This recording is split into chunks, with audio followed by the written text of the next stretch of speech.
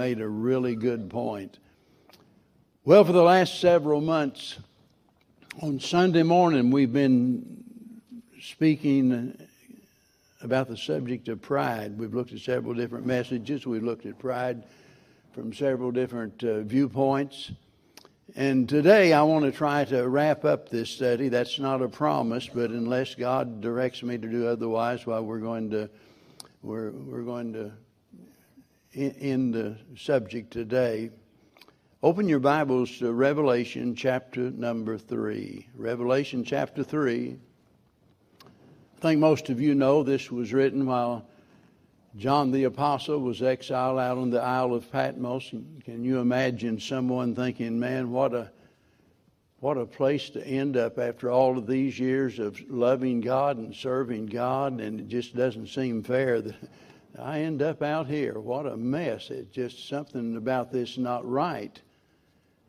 And yet, in that situation, God spoke to him and God spoke through him. And God used him to give us this record of the revelation.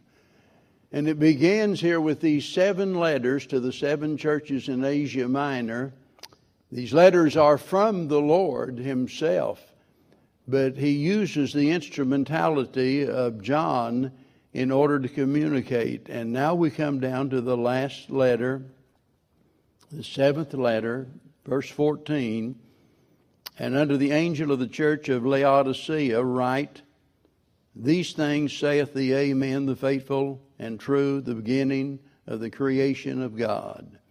I know thy works, that thou art neither cold nor hot.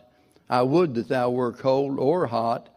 And so then, because thou art lukewarm, and neither cold nor hot, I will spew thee out of my mouth. Because thou sayest, I am rich and increased with goods, and have need of nothing, and knowest not that thou art wretched and miserable and poor and blind and naked.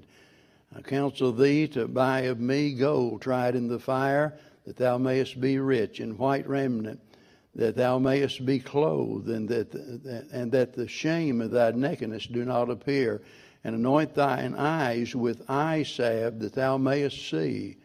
As many as I love, I rebuke and chasten. Be zealous, therefore, and repent. Having preached in hundreds of churches over the years, I discovered something, and that is that churches, like people, have a way of gaining a reputation. Nearly every church over time will have a reputation in the community, whether it's good or whether it's bad. And as I was thinking about the message and thinking back over the years, I can think of several examples from churches that I preached in. I was thinking about the singing church.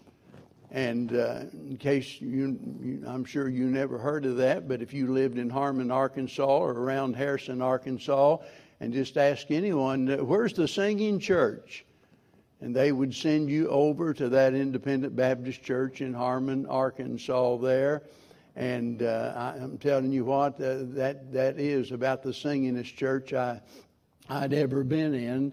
The piano player played the piano, and she played the piano and the stool at the same time. By that I mean she just bounced around from one end of the stool to the other end, and the people were singing with that kind of an enthusiasm also. And so they have a reputation there, the singing church. Everybody knows who it is. And I think of another church that has a reputation of being a strict church. That's up in Kentucky. And some woman, girl, lady come into the service, and the length of their skirt doesn't meet their approval. They have some people, ladies, already appointed. They've got covers. They'll walk up to you, cover you up, whether you like it or not.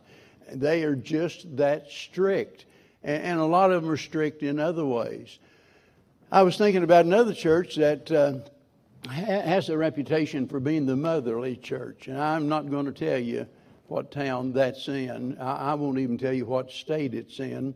This church was responsible for starting, and thank God for that, starting several other churches of like faith in their community. And so that was a good thing. The bad thing was that even after they did, they wanted to maintain a measure of control over those churches. After they've been organized, and in this particular case, the church I was preaching in was about 5 times the size of the mother church, and the mother church was still trying to dictate what they do.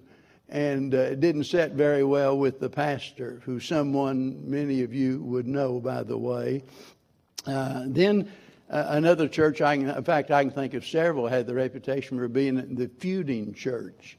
I mean, they're constantly fighting about something. They go from, one fight to another. They get a pastor, and within a year, he's gone to get another pastor, and then they have a church split, and they're always arguing about something. Then there's the liberal church. Well, the list can go on and on and on, but I want to speak to you this morning about the proud church.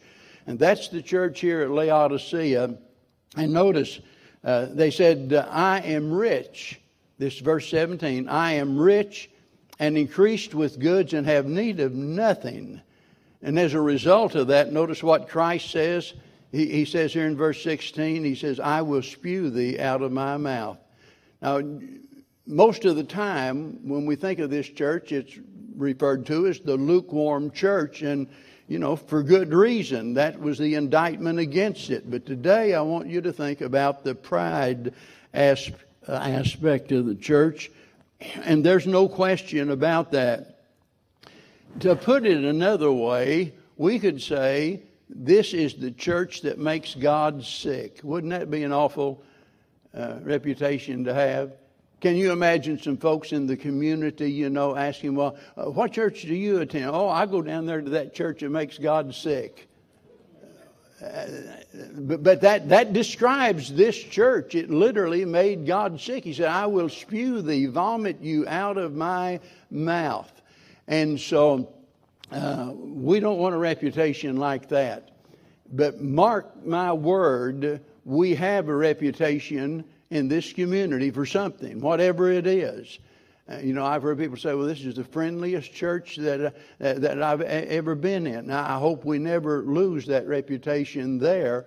But I hope we're known for something other than friendliness, because friendliness alone is not going to get anybody to heaven.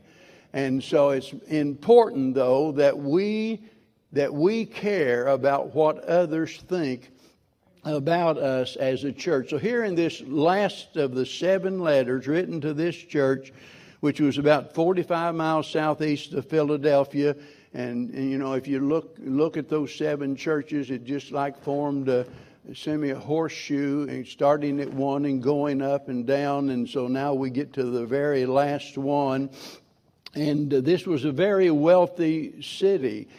So much so that even when it was destroyed by an earthquake about 60 A.D., they refused to receive government aid. And keep in mind, this is the chief city in what we would call a providence of 24 different Roman cities. And this is the chief city. It has been destroyed.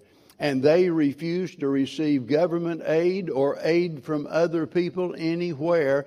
They were wealthy enough that they rebuilt the entire city by themselves. They were proud of their self-sufficiency. And for this church, if you notice, the Lord had no words of commendation. In the other churches, he starts out and he commends them for something. I know your works, and I know this, and I know that. He's commending them, and then he gets down to deal with the problem issue in the church. But in this church here, there are no words of commendation. It's all condemnation. And for good reason here. It was due to their pride. And you say, well, what have they got to be proud of? Well, what about us Texans?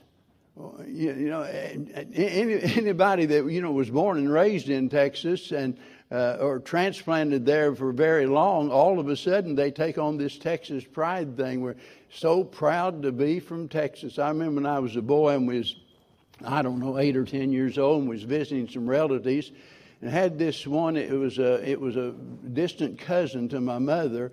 and hardly ever got to see him. And he lived down here in Texas, and I'll never forget, we having sort of a semi-family reunion, and he showed up in a big old Cadillac convertible with those big long horns on the front. I mean, really, I'd never in my life seen anything like that. He is so proud to be from Texas. Well, these people were proud to be from Laodicea. This was their hometown, one of the chief cities. They were proud of their wealth. It was a wealthy city. They were proud of their wool because they were well known for a black wool that was of great value. They were even took pride in their water because their water there was lukewarm. There were thermal springs. They had, if I remember right, they had to bring their water in, the cool water, refreshing water from 6 miles away because the water there was lukewarm, unfit to drink. But as you might imagine, boy, you know, those that love to bathe in the warmth of the water, you know, that was something they took pride in.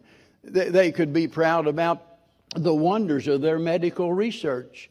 They had a famous medical school there that in some way through their research developed an eye salve that nobody else had anywhere. And so this was one of the wonders all of a sudden, that they have discovered something that'll help people with poor eyesight, and they were so proud of that. They could even be proud of their worship because there were numerous temples. I mean, you go down the street and here's a temple to this God, and over here's a temple to that God.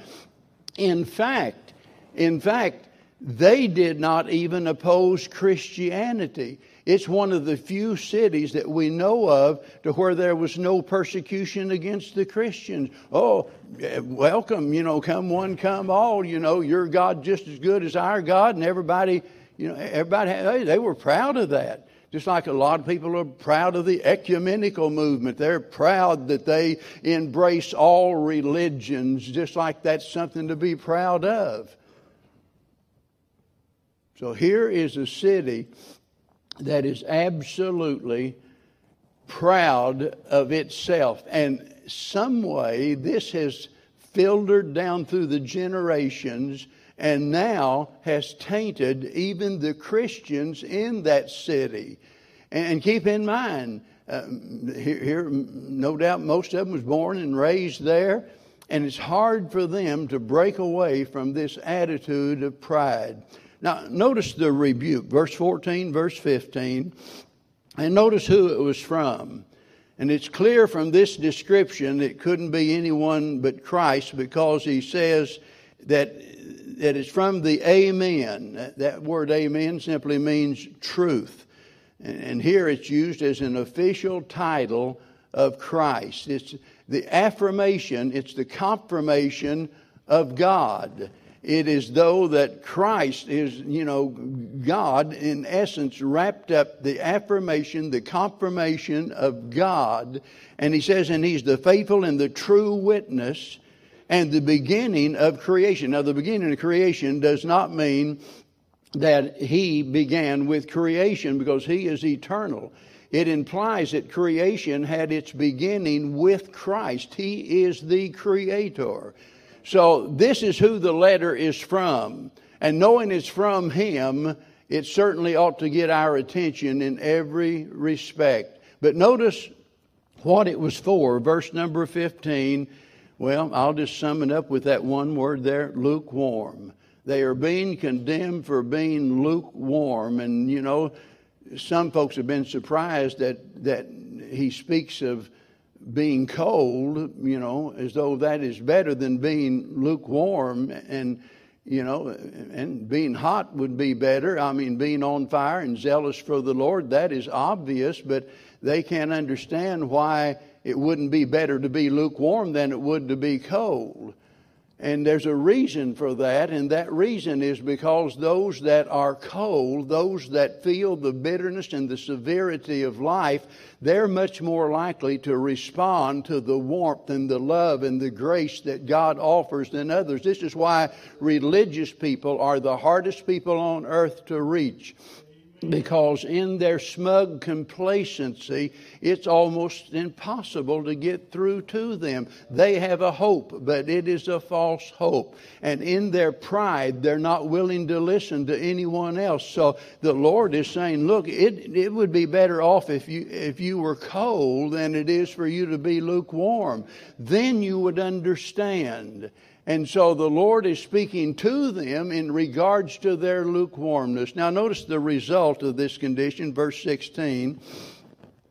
He says, I will spew thee out of my mouth. That is a picture of disappointment, a picture of disgust. To think about that he will repudiate those whose attachment to him is, just nominal and it's superficial and he says there's not going to be any of this middle of the road stuff. There's not going to be any of this half-hearted stuff.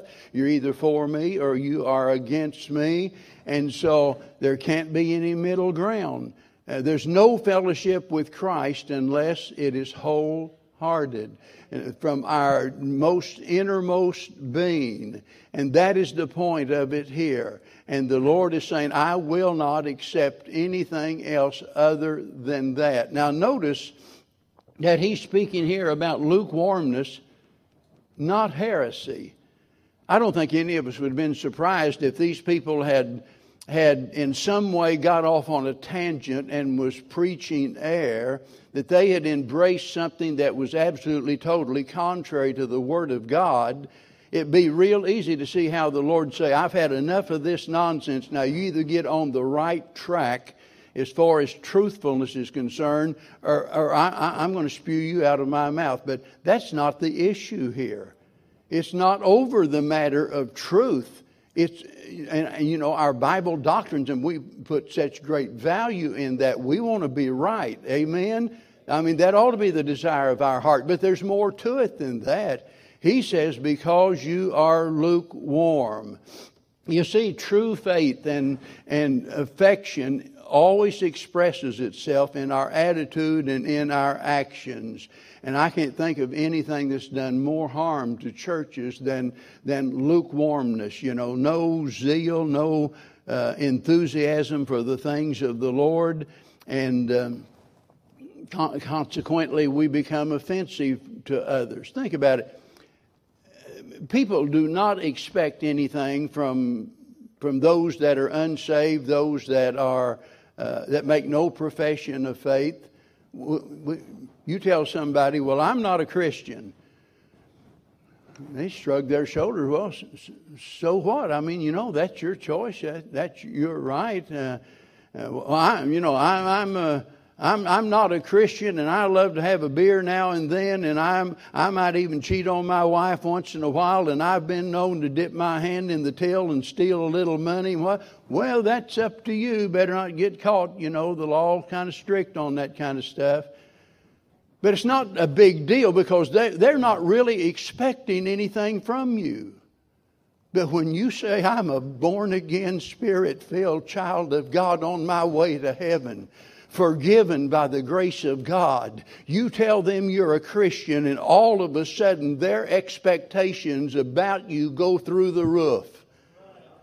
It might be people you go to school with or people that you work with. But they have expectations of you when you claim to be a Christian. Now, what kind of an impression do we make on people when we go about our Christianity in a half-hearted, lukewarm way? What do you suppose that impresses them? Do you suppose that, causes them to wonder about this great religion that we've got and for them to want what we've got?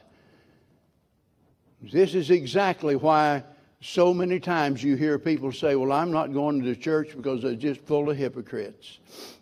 Well, that's a really, really poor excuse. But the sad fact is, too many times we Christians are hypocritical. We don't live up to the expectations that God has for us. And then we wonder why our next door neighbor doesn't want anything to do with our Christianity, you see. So this is the result of the condition. It was the same for them as it will be for us. There's not, He doesn't have one set of rules for them and another for us. If it was wrong for them to be lukewarm, it's wrong for us to be lukewarm. Now look at verse 17, and here's the reason for their condition. Because thou sayest, I am rich and increased with goods and have need of nothing, and knowest not that thou art wretched and miserable and poor and blind and naked. Now, there are many factors, all of them stem from this one thing, and that's pride. And the word pride's not even mentioned here, right? But you can sure see it. It is obvious here. By their attitude and by their actions, it's obvious that the root of their problem is pride. Notice what they said. He says, because thou sayest. You know, it's a sure sign of pride and spiritual decay whenever we talk a lot about ourselves and little or nothing about the Lord. They didn't say one word here about what a wonderful Savior we have. Not one word. But rather they're talking about who they are and what they have, boasting about themselves instead of their Savior. Their priorities was wrong, and they said, I am rich and increased with goods and have need of nothing. But notice what God said. Now they said one thing, but this is what really matters. This is what God said, and He starts by saying, and knowest not. They boasted about themselves, but they were blind to their spiritual condition. And notice how He describes them. Thou art wretched. That means distressed. It is the same word that Paul used when he said, O wretched man that I am. And you know, as he spoke about the matters of his sinful flesh. It's the same word. And the Lord said, you know, you think you're so great. He says you're wretched, and notice, and miserable. And that word miserable is not so much about their feelings as it is about them being pitied. It means pitiable. You know, you're to be pitied. You're so full of pride and so full of self-confidence, but really you are to be pitied. And then he says, notice, and you're poor. Now remember, they abounded in material goods, but yet God says you are poor. Isn't it sad that so many folks do not know how to measure true wealth? And there are a lot of churches, you know, that have a lot of material things, but yet they're bankrupt when it comes to the things that matter most. And that's what he's saying to this church. You can brag all you want about how much money's in the bank, you know, all of the things that you've got. You might have the most beautiful temple, you know, in all of Laodicea. But the Lord says you're poor, and then He says you're blind. That is, you lack spiritual perception. And it's kind of another way of saying you don't have a clue of knowing what's really going on. You don't have a clue as to your true spiritual condition. And then he says that you are naked. Now this is taking poverty to the greatest extreme. It's one thing to be poor. It's one thing, you know, to have to do without some things. But whenever he says you're naked, that is another way of saying you don't have anything when you get right down to it. I know I've kept repeating that one of the biggest problems we have is not seeing our problem. That's true across the board in all of Christendom, because we often think that we've got one problem when in reality we have another problem. You know, we talk about seeing our need, and so we generally fail at this point because we focus on the fruit instead of the root of the problem. For example, somebody talks about having a covetous spirit, and they think, well, that's the problem. I'm covetous, and I've got to overcome that. Or somebody else say, well, you know, I've got this problem of fault finding. I just find fault with nearly everybody. Or maybe the problem seems to be conflict or unforgiveness or the matter of obedience or whatever it is. But understand, the real problem in all of those issues is pride. That is at the root of every one of those evils that I've mentioned and everything you can think about, because it contributes to all of them. And Pride either causes us to do those things, or it keeps us from conquering those things, or both. And whatever the case is, it blinds us to our true spiritual condition. Let me tell you one of the biggest problems we preachers make, and that is the fact that oftentimes we think that we can convince people to do God's will by informing them, or by pleading with them, just begging them to respond, or maybe sometimes by even debating them over the issues. And we're going to prove our point. And boy, we've got all of the facts lined up there. And so we appeal to their reasoning, appeal to their logic to make our case. And because we're determined we're going to convince them that God's way is right and God's way is best. And listen, every God-called preacher has a desire for people to respond to the Word of God. If he doesn't, he ought to resign and do something honest. Because that ought to be the desire of our heart, that God's will be done, and that whenever His Word is preached, that people will respond according to His will. You know, it's for their good, it's for God's glory. And so the pastor strives to communicate this in order that they will respond. And what happens is, whenever they fail to respond, sometimes it leads to discouragement with the pastor and even depression. And there are those that just literally drop out of the ministry. You see, now listen, this is not just a pastor problem. It goes far beyond that. It's true of everybody, because every Christian is involved in a spiritual warfare, and life isn't easy for any of us. Serving God's not easy for any of us. You set out to serve God, and all of a sudden the devil's going to do everything in his power to stop you. And there's only one thing that can help you. Only one way that we can succeed. And that's, as Paul said in Ephesians 5:18, be ye filled with the Spirit.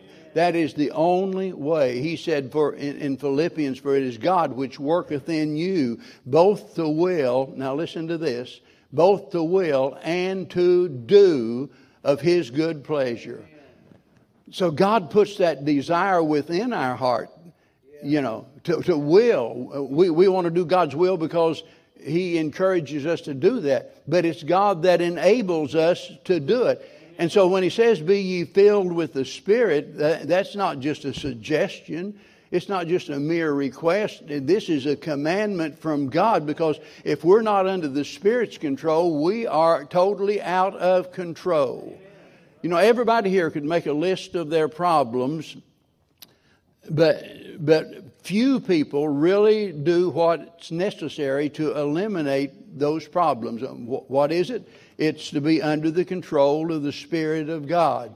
And it's a waste of time, you know, trying to solve all of our problems with a stiff upper lip, you know, and we scotch our feet and square our shoulders, and we're tough. We're rugged individualists. We're going to overcome this and we're going to overcome that. No, you're going to fail before you even start, because you're dependent on what you can do instead of what God can do. And no amount of human effort can make up for the lack of a Spirit-filled ministry. You know, when we think about the Spirit of God, and remember that we as believers are indwelt by the Spirit of God. And this church is a house of God. It's where the Spirit of God dwells. But sadly, so many times we depend upon what we can do instead of what God can do. You know, I think about some churches, the only invisible power in the church is Wi-Fi. That's about it. It's like one preacher said years ago, you know, the Holy Spirit could absolutely leave this world and most churches wouldn't even know it. They would go right on operating just like they always have and thought everything was good when the Holy Spirit's not even here. They don't see their need of Him. And every one of us are in need of the Spirit of God enabling us to do the will of God. I could focus on a different sin every week. Aren't you glad I don't? So, okay, here's a list. I've made this list of all of these sins, and 52 weeks, and every week of the year I'm going to preach on one of these sins. And boy, I could get detailed. I could talk about the nature of the sin and the danger of the sin and the call for repentance and all of that. But let me tell you, there's absolutely nothing would change for the better unless God, by His Spirit, used me to communicate the truth of that message in a way, and you would be willing to accept that and surrender yourself to the control of the Holy Spirit. And by yielding yourself, God would enable you to do what you've never been able to do. Amen. So now, beginning in verse 18, he deals with the remedy. Now remember, he's rebuked them in no uncertain terms, and he revealed to them the reason for it, because they're lukewarm. And the result of it, he said, I'm going to spew you out of my mouth. But now we get down to the remedy of the situation in these next verses, and it's very clear, just as it is over and over in the Bible.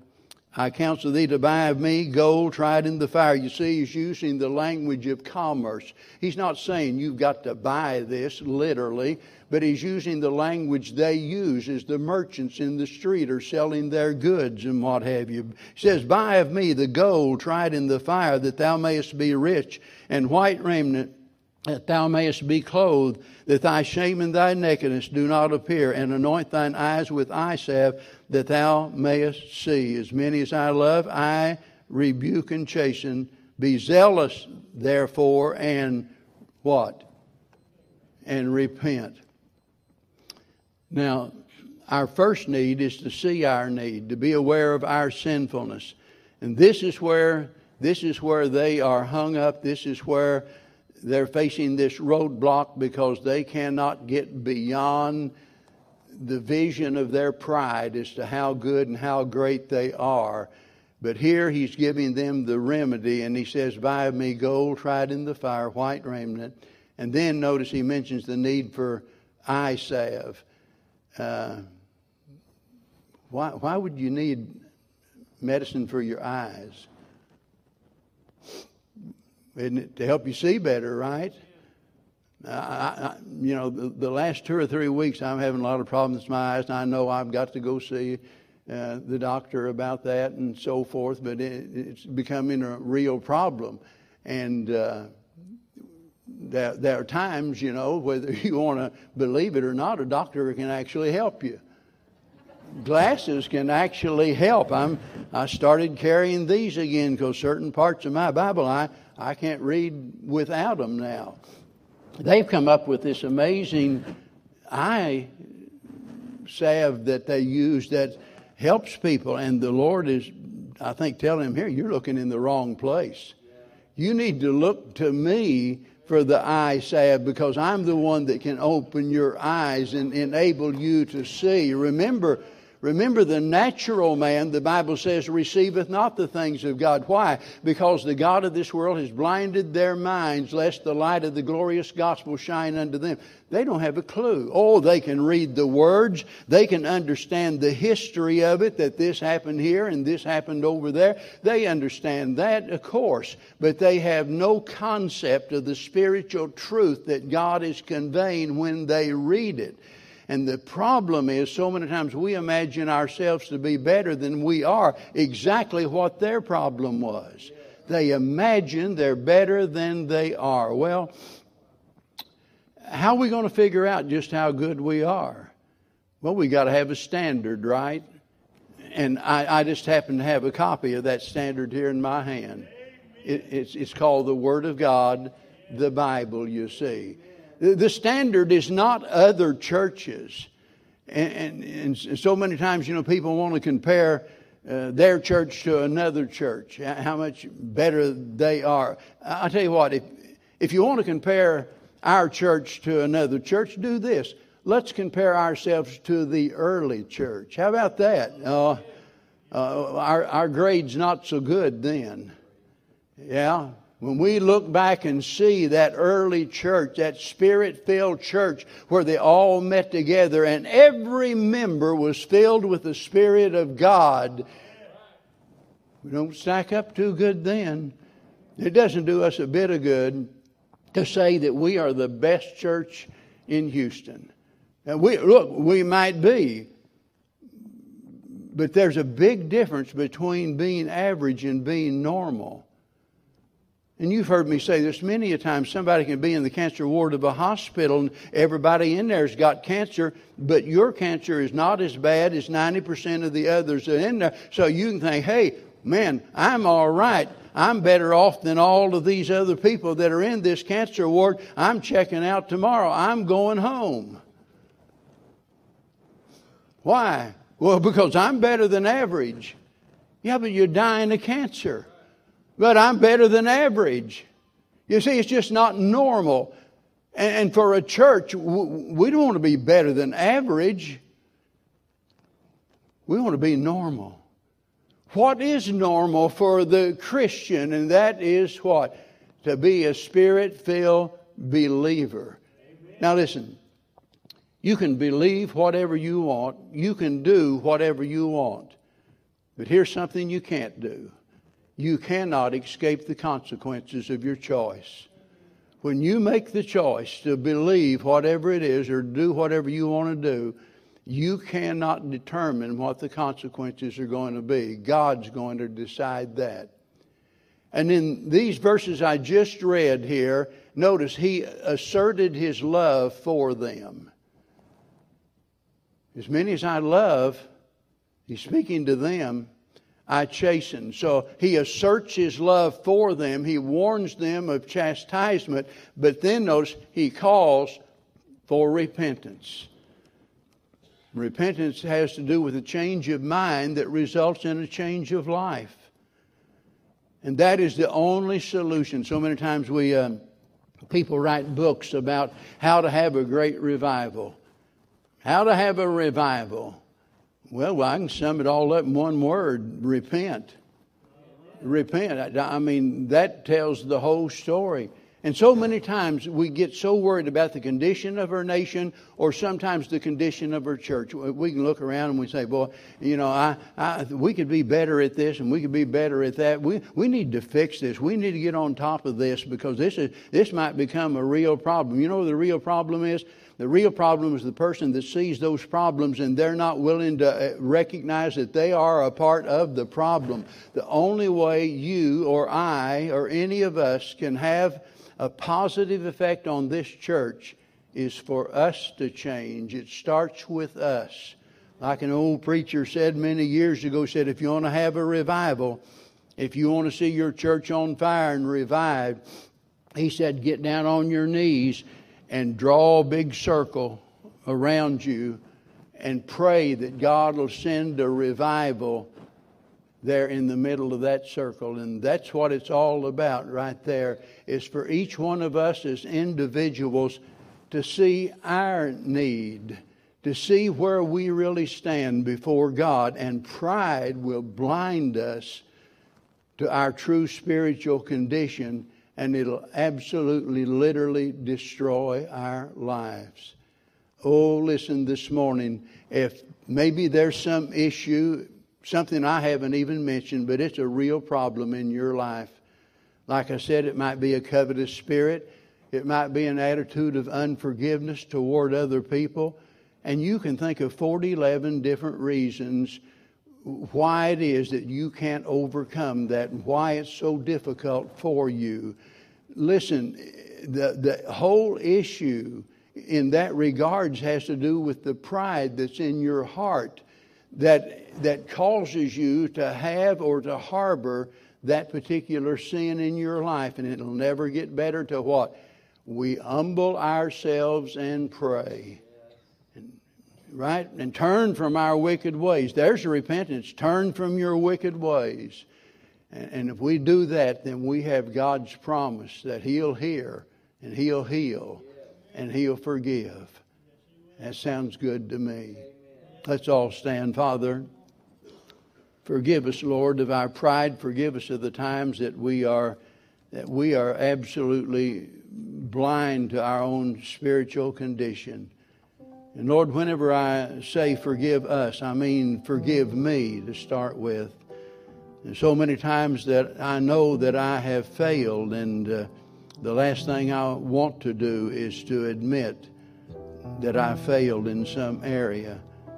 And Lord, just help me to see myself even as you see me. Search my heart. Know my heart today.